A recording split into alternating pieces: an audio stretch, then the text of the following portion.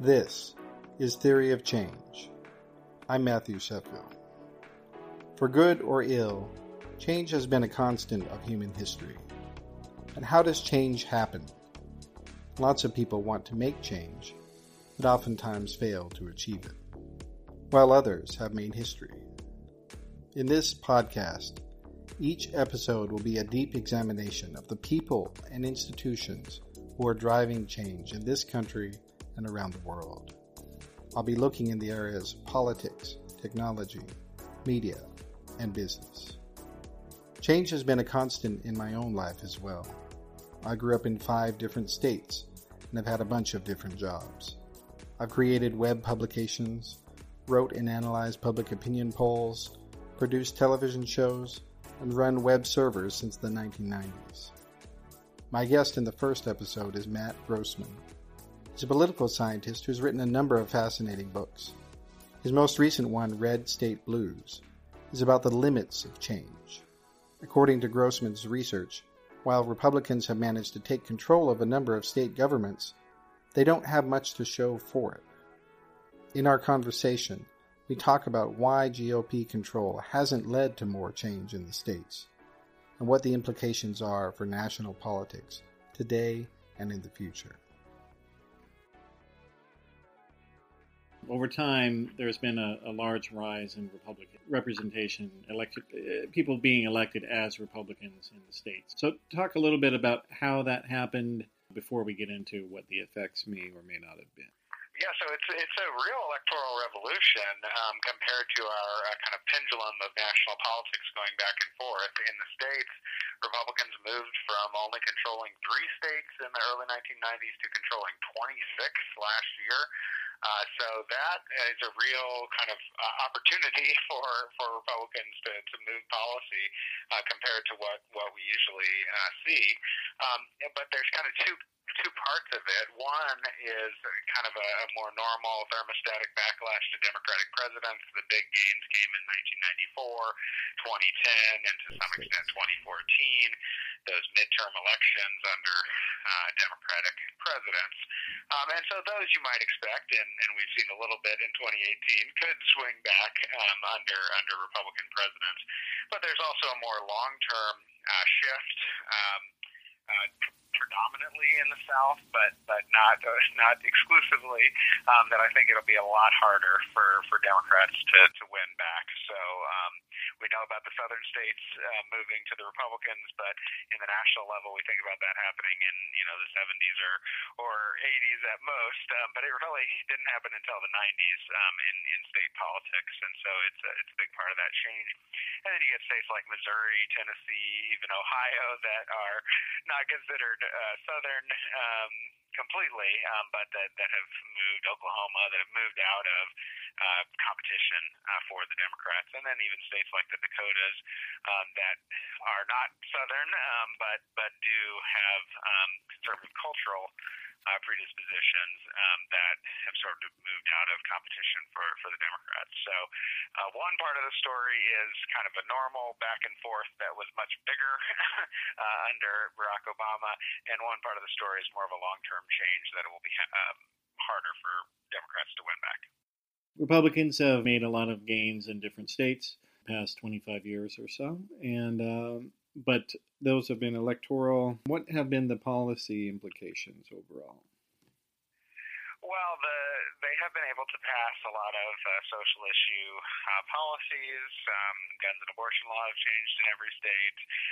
They have been able to target political opponents when it fits their ideological perspective as well. So anti-union policies have advanced in the states. Policies that are bad for trial lawyers have advanced in several states, where you kind of have that alliance between a policy view that they support and a political imperative to help hurt your opponents and help those that are on your side. Where they have been a lot less successful is in transforming state government in terms of its size or its scope.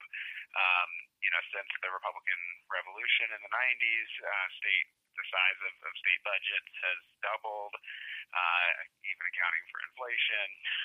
You have continued focus of the budget in education and healthcare.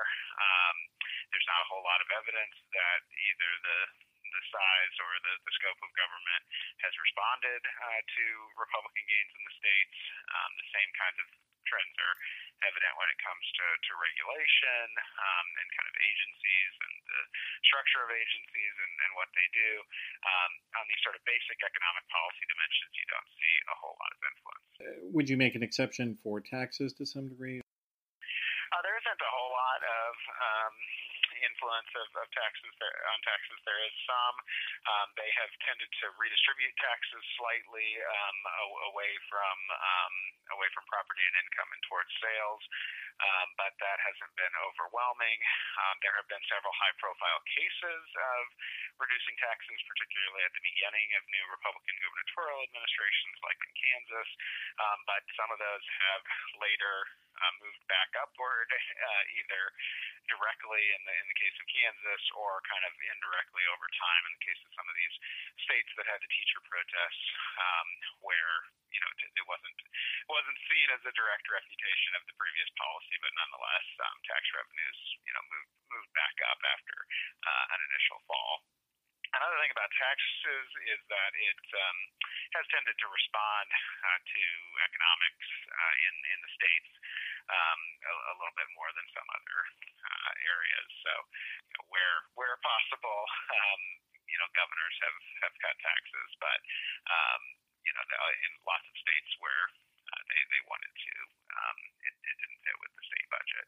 And that's, I think, one of the lessons is that compared to the federal level, where Republicans can just cut taxes and have that be a separate policy area. In the states, although a few do find ways to spend more than they take in, there's still a pretty hard limit on the ability to run large deficits. And so that means that a cut in taxes is also a cut in social service spending that's a lot less popular. In the course of the book, you and your research assistants interviewed a lot of different journalists and people who had covered politics in various states. And one of the things that I noticed that several of them had said was that a lot of Republican governors to have become more centrist when they were in office. Talk a little bit about that versus when they were on the campaign trail. Yeah, so we had quite a few governors that were elected in kind of Tea Party waves, or affiliated with those kinds of views on the campaign trail. But then, once in office, acted more like typical governors who were going to be concerned about the people who were below them, the day-to-day administrative tasks. They were going to be more concerned about possible court backlash, possible interest group backlash, and to some degree were conservatives would say sort of moved leftward or more center once they got in office. Medicaid expansion, is a good example where lots of Republican governors did resist, but others, once the state hospital community and everyone else was on board with receiving more federal money, went forward with it. It's a long-term pattern. There's some analysis of governors' State of the State addresses that shows that they overwhelmingly request spending increases when they make those statements, and there's even actually a slight majority for requesting tax increases relative to tax cuts, which you might not expect. So governors, tend to veer toward overseeing state government and thus start getting concerned with where the money is going to come from once they get in office. Mm-hmm. When you guys were interviewing the people, did you ask that same question about policy drift or ideological drift among Democratic governors? You saw we did ask about that, where it was, where there were recent Democratic governors. We found not as much policy drift, but there was a consistent pattern that I tried to highlight, which is that a lot of state policy fights are over the budget, and even if you don't think you're discussing the budget, often you are discussing something that's relevant to the budget, and so that means that when Democratic governors get into power, they also have to face the same kinds of constraints. So Michigan just elected a new Democratic governor who wanted to quote fix the damn roads as her main policy issue, and of course that just means where does the money come from? So she has to either get the Republican legislature to raise taxes or take the money from other programs, and so that's an example where she's facing the same kinds of constraints that Republicans face when they come in. And I guess per your previous book about the motivations of the two parties, the drift for Republicans is more pronounced, but also more relevant specifically to what the party has or the conservative movement has been trying to engage in, which is explicitly, to talk about reducing the size of government. Democrats have not tried to have an overarching agenda. Yeah, I mean, what I would say is that, incremental liberalism is kind of the normal policy process. We take on a few more things at a time. And so when Democratic policymaking does try to look more like Republican policymaking, they also don't succeed. So, no state has passed statewide health care. No state has done something like the Green New Deal level initiative on the environment. But a lot of states have passed some increases in healthcare, and a lot of states have passed some efforts to promote renewable energy. So if they're kind of going with the state level interest group community and trying to kind of incrementally expand what government does, that tends to be an easier project to achieve that the Democrats have in mind than the Republicans. But when you get when you get a more broad ideological vision on the left, it is also hard to achieve. And one aspect of that transformation that you talked about very briefly in the manuscript is that that there for a long time there were quite a few Democrats who were, let's say, economically progressive but socially moderate or conservative, but there don't seem to be as many of those as there were. Yeah, that's right. I think I even talk about my home state is Missouri, where going all the way up to the northern border of Missouri, you had members of Congress that were liberal on economic policy and on and even on racial policy, but when it came to sort of social issues, got an independent image as people who were pro-life, pro-gun, pro-military, and you just don't see Democrats being able to hold those kinds of independent reputations any longer. And what has the research indicated that has what's happened to these Democrats? Why are they not around? Well, it's true in both political parties. The Republicans don't have as many libertarian-ish, northeastern, cultural moderates either. So it's part of a general progression towards polarization and toward partisan matching across issue positions and a nationalization of our political parties.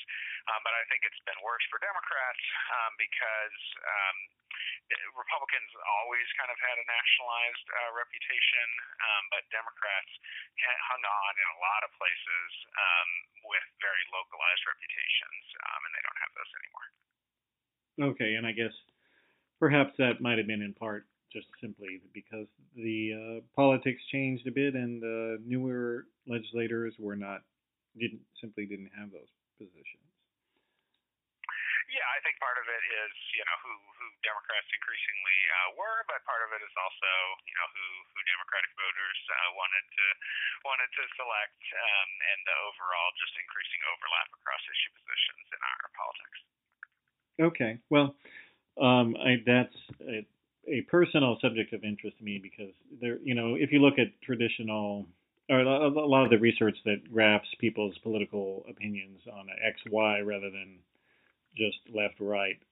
There's a lot of people out there, including Republican voters, who have moderate or conservative social views, but liberal economic views, and they don't seem to have a lot of representation. Yeah, fewer politicians in those categories, but yes, there are all kinds of combinations of voters. You also had some discussion in the book about how Republican states just don't pass as much legislation as Democratic states. Yeah, I think it's a long-running partisan difference that Democrats are sort of interested in legislating on more issues more frequently than Republicans, whereas Republicans try to achieve sort of broad-scale changes. It's consistent with what goes on in Congress at the federal level as well. And there was a sense, at least among some scholars, that it might not be true at the state level because of the rise of the American Legislative Exchange Council and other cross-state networks that sort of enabled Republicans to have a kind of codified policy agenda that they could pass in lots of states. And they did to some extent, but a lot of the easiest to pass ones tended to be those that were more symbolic, like among the top 10 bills passed by ALEC. I think 3 or 4 of them are just sort of generic objections to some Obama administration policy, so kind of highly symbolic acts. And some of the others were actually made possible by Obama administration policies. So the biggest one was updates to state education policy to enable more charters, vouchers, and school accountability, teacher accountability tied to test scores, which were nearly all passed in the wake of the Race to the Top initiative that the Obama administration put out there. So they did pass bills probably maybe more frequently in the later part of the time period, but they still didn't get to the level of sort of the normal incremental liberalism that you see in state government. So one example of that is that I tracked there's a researcher that tried to look at those states that are in those bills that are introduced by state agencies, and they account for sometimes 10% of the bills that are passed in the legislature are literally just like, this agency asked for this additional power and we are giving it to them. So it doesn't necessarily mean that that's not necessarily a success of liberalism or a cross-state liberal network. It's just kind of the normal business of policymaking is often for state agencies to request additional power and additional funding and to get it.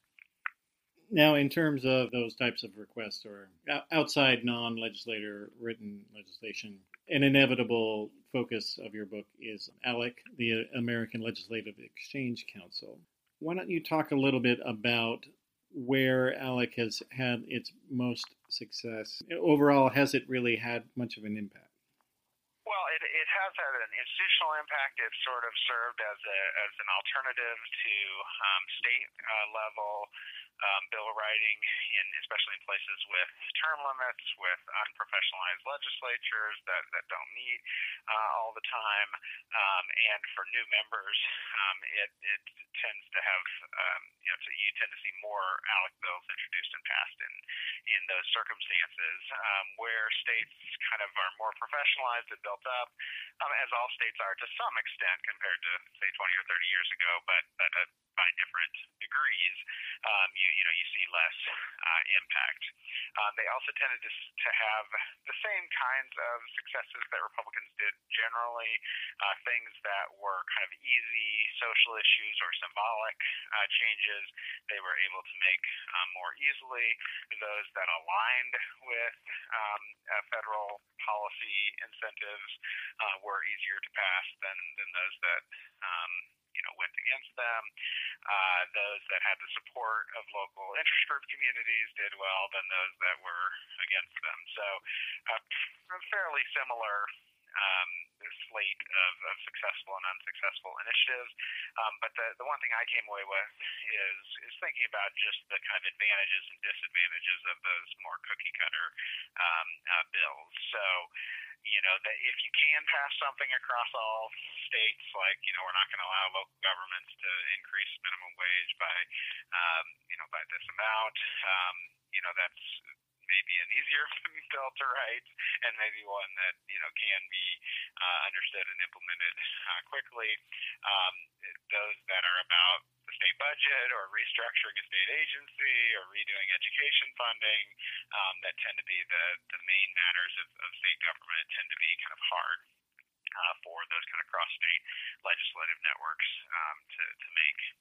Another interesting pattern is that it wasn't all just conservatives working through these organizations. So in their beginning, ALEC had some success with Democratic legislators as well, and there was an important change in criminal justice policy nationwide that ALEC was involved in kind of both sides of it.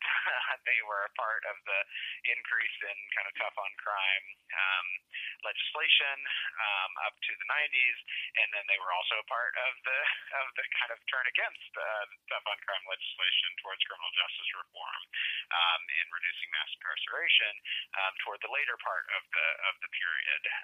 So sometimes that was sort of an alliance between liberal foundations and conservative interest groups, but in conservative states it started first. And so there are some places where ALEC was influential, but it did not necessarily align with the more traditional conservative policy positions. So as the Republican Party has become more nationalized, has there been a corresponding increase in the symbolic bills as more fundamental change has proven more difficult? My sense is yes. We don't have great overtime data on what bills pass in legislatures, but it does seem like these ALEC bills were more likely to pass more recently, or more likely to be introduced more recently, and there does seem to be a trend toward nationalizing the agenda and pursuing things in multiple states on the Republican side. But I will say there are some blocks to that as well. When I read these policy history books of individual states, there's often these 15-year discussions of the state budget or of education funding formulas and those kinds of things that consume state legislatures, and just haven't seen that much impact from these kinds of bills. To your knowledge, then, there isn't any. Is there any literature out there about just bills, like the sense of the legislature? Now, there's definitely been an increase in the bills that both try to respond to things that federal government is doing and try to respond to things that the local government is doing. So there's an increase in preemption bills, and there's an increase in kind of bills that reference some kind of federal initiative that they want to oppose or be for. So there is an increase, at least in symbolic bills of those types. Okay. Well, now you mentioned preemption. That has been something that's been happening with increasing frequency in states where there are large Democratic-leaning metropolitan areas or cities passing laws that are more in line with national Democratic concerns, and then Republican legislators or governors trying to overrule them. Has there been any that would seem to run afoul of what is thought to be the conservative governing paradigm of trying to devolve power to the lowest level? Has there been any discussion about that on the political right that you've seen, like whether there's a contradiction there? I think there's been quite a bit of discussion, but it turns out everyone's a hypocrite on this issue. You see, Democrats pursuing things against Republican governments and vice versa. In preemption of local governments, obviously there are far more states that are run by Republicans where there's important localities that are run by Democrats. But there is some research that actually shows in the few places where there are Republican localities in Democratic states, they tend to do the same thing. So it certainly seems like there's no kind of general commitment to local control that rises above the policy objectives of the party. One of the other things that you and some other researchers have noted is that Republicans at the state level, and that's also true at the national, lack policy expertise compared to Democrats. And that because they don't fully know as much about how government works, it's harder for them to change it. I think that is a problem. We have more term-limited legislators. Republicans tend to elect more business people.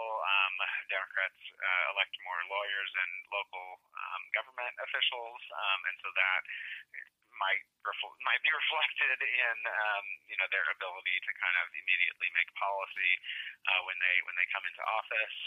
We haven't seen as much success at the state level in kind of reining back those professionalized legislatures. There have been some attempts to say turn a state into a part-time legislature or cut back on some staffing, but there's been a much more long-term trend toward more professionalized legislatures that meet longer and have bigger central staffs that Republicans have not really reversed. So maybe they didn't make the same mistake that something they made after 1994, but they still come into office without the expertise necessary. Now, I will say they're also often up against the local state interest groups. It's very unlikely that any legislator is going to come in with more information than the state policy lobbyists for the healthcare industry or the teachers union when it comes to those kinds of policies. The interest groups are there for longer and know more about both the policy and the politics surrounding it. Republicans have had some successes in, you mentioned abortion and guns, but they've also had some success in making changes to electioneering laws and election voting laws. Why do you think that they've had greater success in that area besides it doesn't involve the larger mechanisms of the governance itself?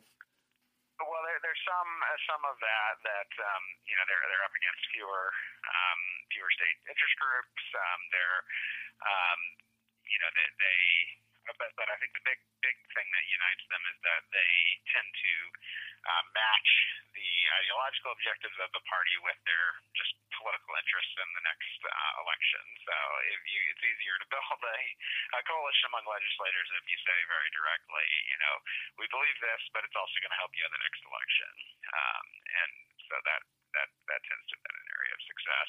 I also think it's just something that Democrats there's a sort of tendency for Democrats to be less involved in kind of constitutional hardball kinds of approaches. They tend to copy the Republicans after they do it, but they tend to be kind of less likely to go forward with it. One example that we're seeing right now is that Democrats often propose, good government kinds of things like independent redistricting commissions, and there's even some states like my own where they may implement that kind of just in time for their potential to take over the state government. So it's kind of an ironic circumstance where Democrats kind of don't take advantage of all places where they can where they can kind of use the rules to their benefit, in part because they have this kind of good government network as a constituency of their party. Some more progressive commentators have asserted that there's a correlation between Republicans' willingness to play what you call constitutional hardball and declining popularity for conservative viewpoints. Do you think there's any correlation there based on what you've seen in the research? Well, I don't think that's why it trades off with these electoral changes, but it is certainly true as a broader matter that Republican policy positions are less popular than Democratic policy positions, even though the Republican general ideological perspective is more popular than the Democratic one. And so that means that Republicans can kind of sell a vision in campaigns, but not necessarily implement it when they get into power. Did you and your research team do any interviews with conservative or Republican activists and ask them about the general popularity of their ideas? Are they aware that the public isn't really interested in small government? Yeah, I don't think that there's, in the people that I have talked to, I don't think that there's a big they certainly wouldn't dispute they're actually more likely to accept than liberals the general point that the size and scope of government tend to expand over time, that kind of liberal incremental liberalism is sort of the basic pattern of government, and so they're kind of up against this system that they usually lose. I think they'd be less likely to kind of admit that that's because the policies are unpopular or less popular than the vision. But I actually don't get that much pushback when I make that point to Republican activists. I mean, I think the broader defense, and we should, I guess, say this for the the purpose of the podcast too, is that the Republicans do succeed in slowing the growth to some extent, and there's a long running part of conservatism that just says that it's not necessarily there to make an alternative policy vision. It's just there to sort of slow down the kind of the shift to immediately make more laws and programs as soon as ideas develop. Yeah, and as you observe, this is a trend that exists not just at the state level, but it's also true at the national level in this country and within other countries as well. Governments are going to expand just like businesses are going to expand or families are going to expand. Yeah, and even as a percentage of the economy, it tends to rise over time across localities, states, and nations, and internationally. There are some blocks that they are way above our sort of level of government intervention. So there is some sign that when European countries got to 50% of GDP going to government, that may be, they may face some limits there, but we're not by those. On the topic, though, of constitutional hardball, you write in the book that it has become increasingly popular. But hasn't gerrymandering always been a thing? It has. It has become easier to do because of the rise of related software and data. But yes, it's always been a part of the process. Some other things are new or newer. Efforts to take away powers from incoming governors right before they take office. There was some, but not that level of precedent for those kinds of actions. But I think it's also useful to say what they didn't do. There were efforts, for example, to redistribute electoral college votes in some states to benefit Republicans. Those did not succeed. The voting rights restrictions and purges of voter rolls for people who haven't voted in the last one or two elections, have moved forward some places, but the overall pattern is that more people are registering to vote easier, more people can vote in more locations and at more times than they used to. So even when they kind of are pursuing this, they may still be losing the long-term war over accessibility of voting and registration. Just going back for a second to budget balance requirements and how they can be an impediment to large-scale state change, there's quite a contrast with that and the national level, where there is no requirement that the federal budget be balanced. Right. So it's a big difference with the national level that Republicans can cut taxes without cutting spending, as they have done in the last two Republican presidencies. They also have this kind of category of spending defense that they want to increase at the national level that doesn't really exist at the state level. It's a more direct trade-off in state politics between taxes and health and education spending, and voters are able to see that direct trade-off as soon as tax cuts are passed. Although there have been some exceptions to the rule there. Why don't you talk a little bit about states where Republicans have managed to make large-scale budget change? Yes, Kansas is the sort of poster child for Sam Brownback coming in and making major cuts to state tax revenue by the time that I was writing.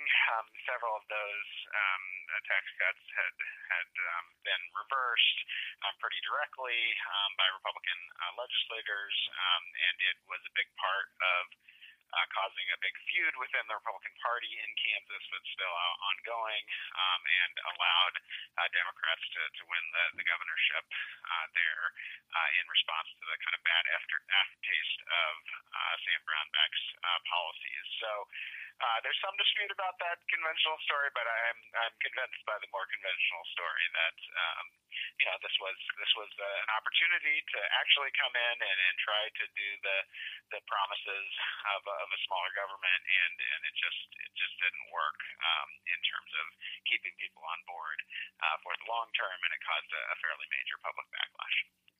Okay, and what about Louisiana? In the southern states, what you mainly see is that the governments were already pretty small under Democratic governors and under Republican governors. The changes in tax revenue there have a whole lot more to do with economic change, and you just don't see big differences in tax revenues under Democratic versus Republican governors. Okay, so, but, I mean, Bobby Jindal was kind of put forward in that same regard, though. Yeah, what you do see is a sort of a shift towards more reliance on sales taxes, and that the Jindal program is part of that as well. There is some kind of redistribution of where the taxes come from that has moved forward in some Republican states. And that has been more stable than attempts to just cut the size of total state revenue. So, I mean, overwhelmingly, it's been the case that, big promises of large-scale cutbacks, and they never really materialize, or when they do, are reversed. What are the long-term implications for the conservative movement, the continual failure to achieve those big promises?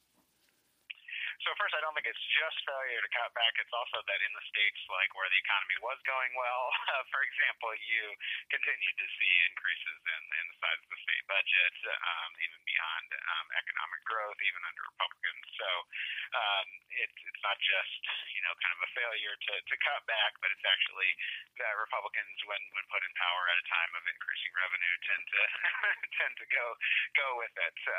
So that suggests that either Republicans are not actually sincere in their desires to cut the size and scope of government, or that they recognize when put in power that doing so would be quite unpopular and move away from it. I would put in just a third possibility, which is just that the states may really just be at the mercy of the federal government. And one of the features of our political system with the midterm backlash is that the party that gains power in the states tends to be losing power at the federal level, and that is not a recipe for success in moving policy overall in your direction. So, for example, obviously the Affordable Care Act was such a large federal initiative, but although you saw considerable pushback in Republican states, has still resulted in 36 states doubling the size of their largest program, and those are going to be fairly permanent changes in my view. So it also, I think that deserves some piece of the explanation, is just that the politics tend to move the states away from the federal government, but the policy incentives tend to move the states with the federal government.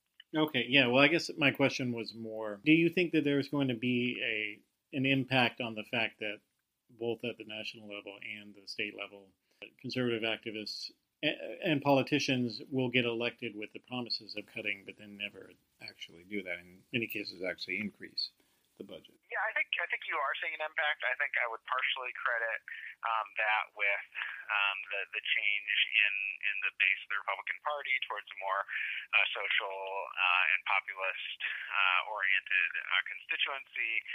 There is a sense that if those policies are very unpopular when put into practice, then maybe they need new kinds of issues to run on and mobilize their base. It's also meant that that the more economic focused parts of the Republican Party maybe have been less enthused with the current direction of the party than some other parts of the party.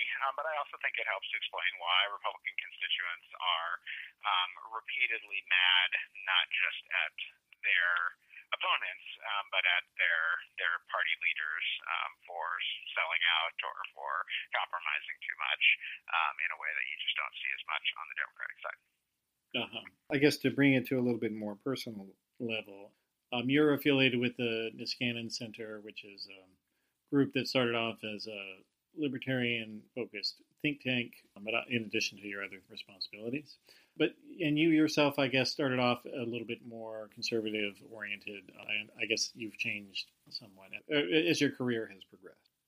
Yeah, I tend to do the sort of backlash too a little bit, where I went to college at a fairly conservative college called Claremont McKenna in Southern California, and over that period I became more liberal. Then I went to Berkeley for grad school and reacted against that and moved a little bit back.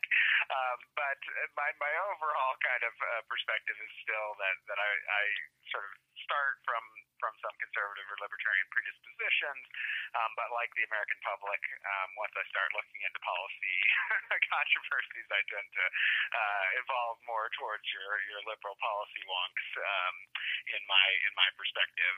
So I guess not to be too depersonalized, but I think I would take that as part of a larger lesson that liberals should be aware that there are some advantages to conservative predispositions, that the instinct to think more broadly about the role of government in society, about what government activities we should prioritize among all those things that we might want to do, that policies that have good effects immediately might still say, change the role of government in society if we added up across all policy areas, and that this instinct to kind of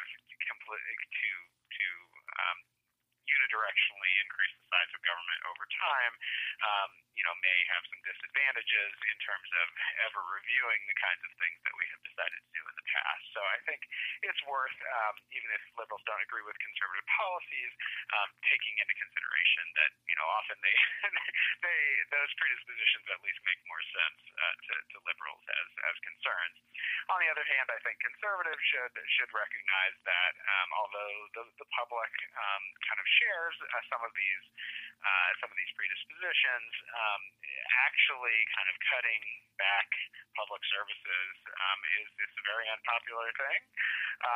And even if people say that they want smaller government, once you have to actually pick things out of the budget or stop regulating certain things, the public and even the policymakers that are charged with doing that tend to have a lot more trouble with putting those ideas into practice. Well, now what about libertarianism within the United States? Outside of the U.S., especially in Europe, what had been most associated with libertarianism is called liberalism, and those parties typically are regarded as sort of centrist, whereas in the United States, libertarianism has been more of a right-wing aligned movement, if you can even call it that. Is that changing in this country? I think, on the one hand, the Libertarian Party did well by historical comparisons in the last election and kind of benefited from, some Republican-leaning voters who were uncomfortable with Trump. So its kind of current status is as a place for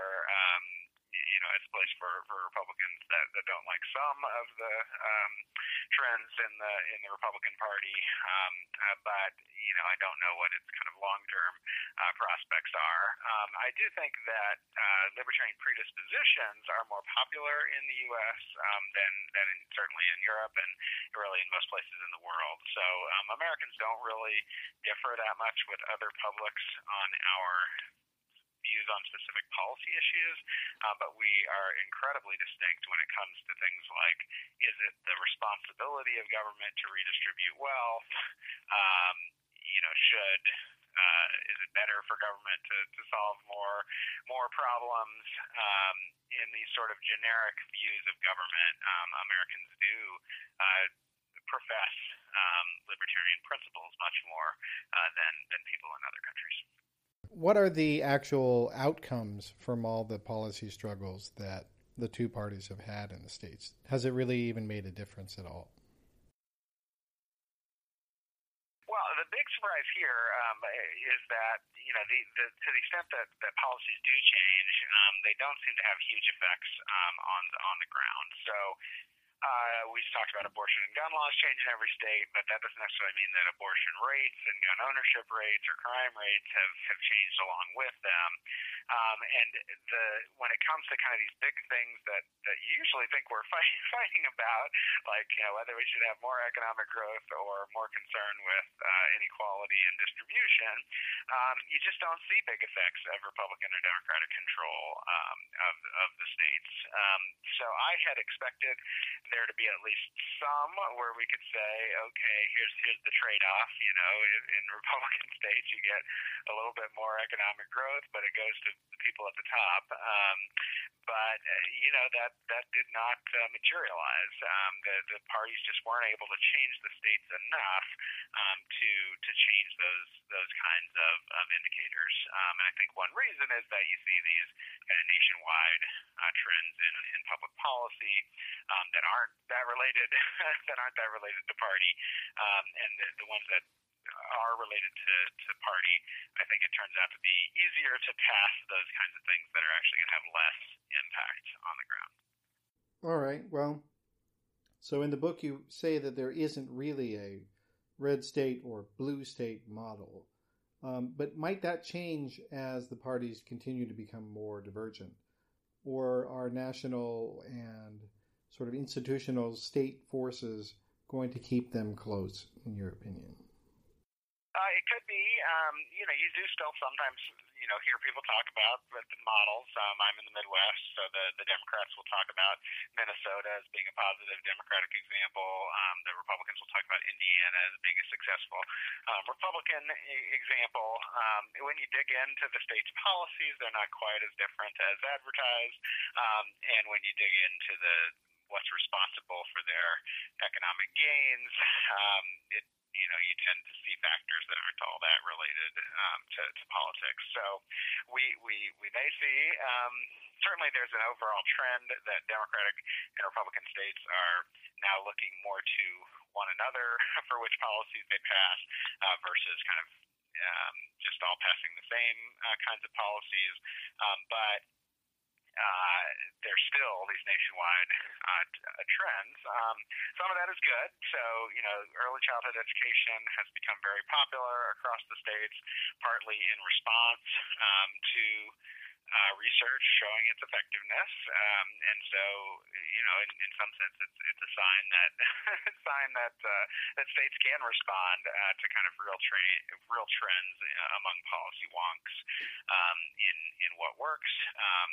Similarly, you would say on criminal justice reform that they all moved together one way, but then they all moved the other way, partially in response to kind of new trends in research and policy tools. Over the more longer term, pretty much all states used to have mental health in centralized hospitals as a huge portion of their budget, and have all moved away from that over time towards more local and in some cases private care. So they do all sometimes move together, and that isn't all a bad sign. But I think it sort of remains to be seen, not whether there'll be a package of policies that's more likely to pass in a Democratic versus a Republican state, but whether that package is enough to really move the needle on things like economic growth and inequality. Now, one state that you focus on in different parts of the book is Wisconsin. And you make the point that I think a lot of progressives may not want to accept, and that is that the policies of Wisconsin appear to have been more economically liberal than the population of Wisconsin. And then you discuss that in the context of Scott Walker. Why don't you just rehash that a little bit here, if you don't. Yeah, so I think liberals would accept the sort of other part of that, which is that in the South, policies were already pretty conservative, and so it wasn't very meaningful to move from a conservative Democratic leadership to a conservative Republican leadership. But you're right that they are less willing to accept that, Scott Walker was way more successful than most of the Republican Revolution in the states in passing policies. But a lot of his success was in moving Wisconsin to closer toward the median state in its economic policy liberalism, rather than moving it overwhelmingly to the right across states. And also, as you say, that was in part made possible by the fact that Wisconsin was already was a moderate state in its public opinion, even though it had long had this kind of liberal trajectory in economic policy that was supported by its Republican and Democratic political elites. So I think that what that means is that Republicans can have more of a chance of success in policymaking if they are able to come to power in a state where there really is a mismatch between the state's current policies and the views of its constituents. Okay. And where do you see North Carolina fitting into that analysis, with all the controversies they have had between the two parties in that state? I don't have the data in front of me on North Carolina's public and policies, but it is a place where there were conservative Democrats to some extent, but not in the same way as other parts of the South. And so, for example, it had built a big university system that was well funded, and so it had a little bit more, liberal policy potential prior to the Republican Revolution. But it's also a state that's just seen a whole lot of demographic and political change that has kind of highlighted this issue that's present in lots of states, but is just very stark in North Carolina, where statewide Democrats can do pretty well, but in districts they're much less able to do well, in part due to gerrymandering, but in part due to their extreme concentration in cities and close-in metropolitan areas. Yeah. Well, and the concentration of Democrats in urban areas, it's much, I think that, when you hear progressive activists complain about Republican gerrymandering, they just don't seem to be aware that there have been a number of nonpartisan commissions that draw districts in states, and the results are maybe not quite as extreme as Wisconsin, but they are not that divergent. Yeah, I think that what they sometimes hear is it's not gerrymandering, it's it's demographics, and so they want to push back against that, and that's understandable.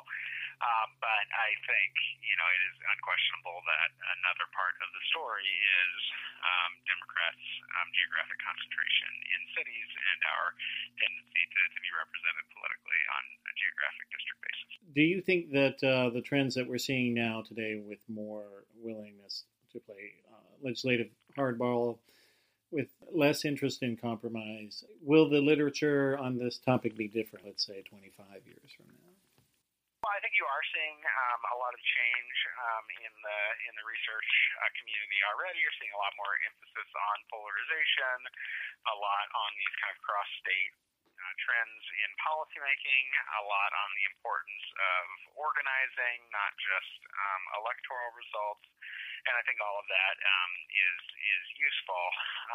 The one place I worry about in terms of whether the research will reflect reality is that I and all of my other colleagues tend to focus on those things that are kind of easy to count across states and easy to compare across states. And sometimes those are the most important, but sometimes they're not. So in the case of which states expanded Medicaid, I think it makes a lot of sense to focus on that issue. But sometimes we kind of just count up policies passed in this state or that, and they tend to generate less focus on these kind of more state-specific challenges or more budget-oriented policies that consume the time of a lot of different state legislators. So I believe we are going to kind of go in this direction of considering partisan and ideological effects across the states, of thinking about polarization, but I worry that sometimes the things that matter the most in terms of the trajectory of state government might get less attention as we nationalize our conversation and look for the same things happening across states. All right, that'll do it. I'm Matthew Sheffield. This is Theory of Change. And we've been speaking with Matt Grossman. He's a professor at Michigan State University and the author of Red State Blues: How the Conservative Revolution Stalled in the States. It's out now.